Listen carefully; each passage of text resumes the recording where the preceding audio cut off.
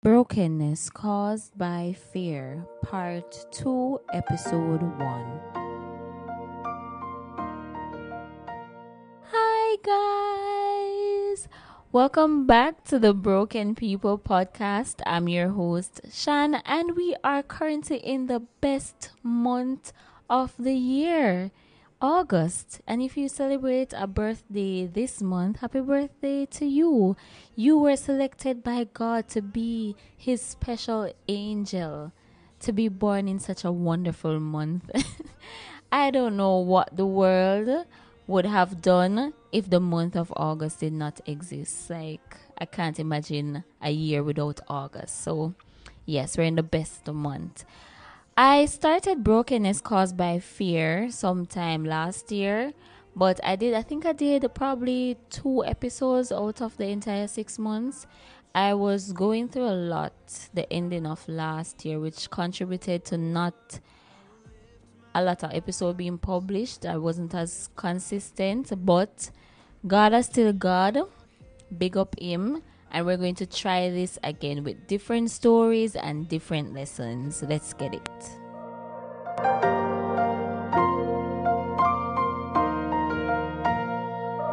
Every anxious thought that steals my breath, it's a heavy weight upon my chest.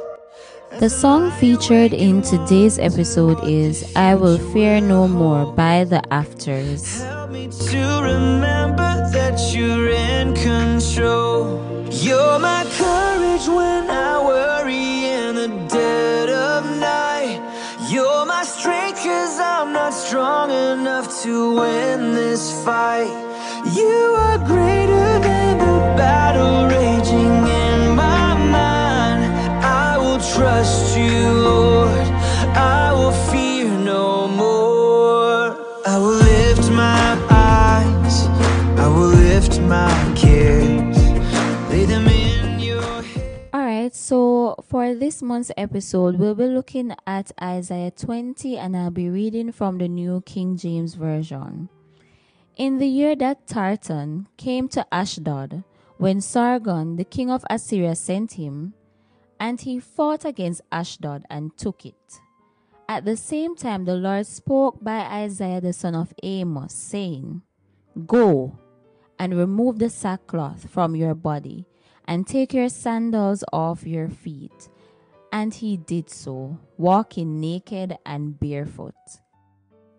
Then the Lord said, Just as my servant Isaiah has walked naked and barefoot 3 years for a sign and a wonder against Egypt and Ethiopia, so shall the king of Assyria lead away the Egyptians as prisoners and the Ethiopians as captives, young and old, naked and barefoot, with their buttocks uncovered, to the shame of Egypt.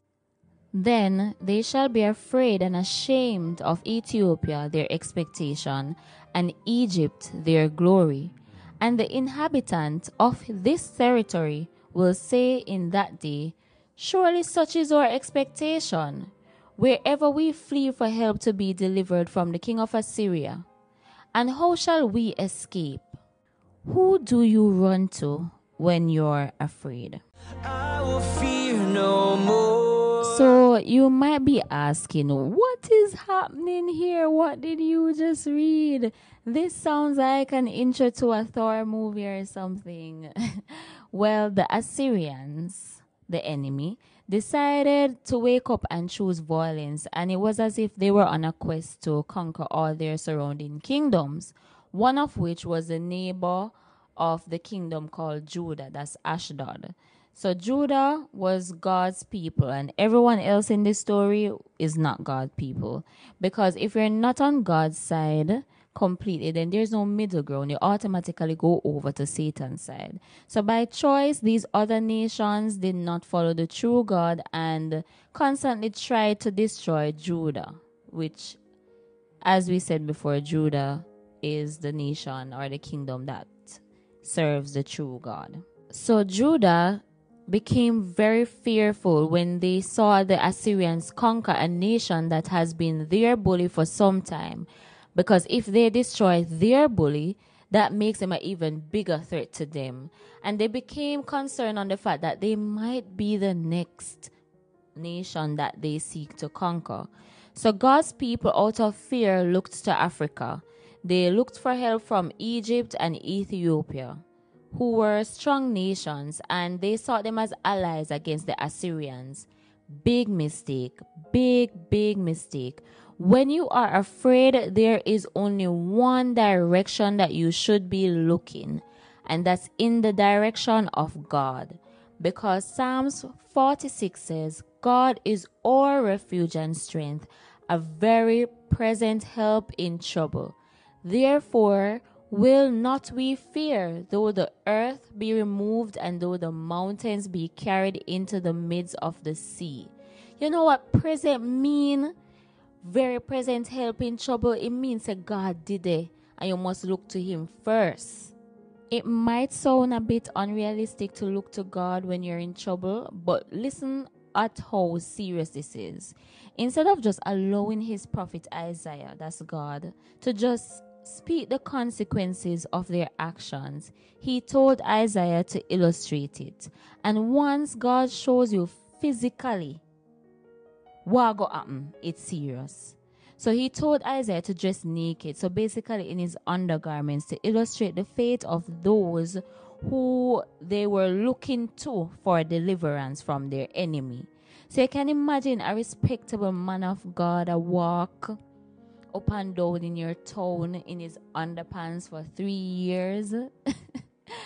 Because of Judah's action of looking to man for deliverance instead of looking to God, he was going to show them that man a man and God a God. And only God can offer you protection. In concluding, there are two main lessons from this story. So who we go to when we're afraid is actually really important to God, because we have to understand that no one in this world will love you and want to care and protect you more than God.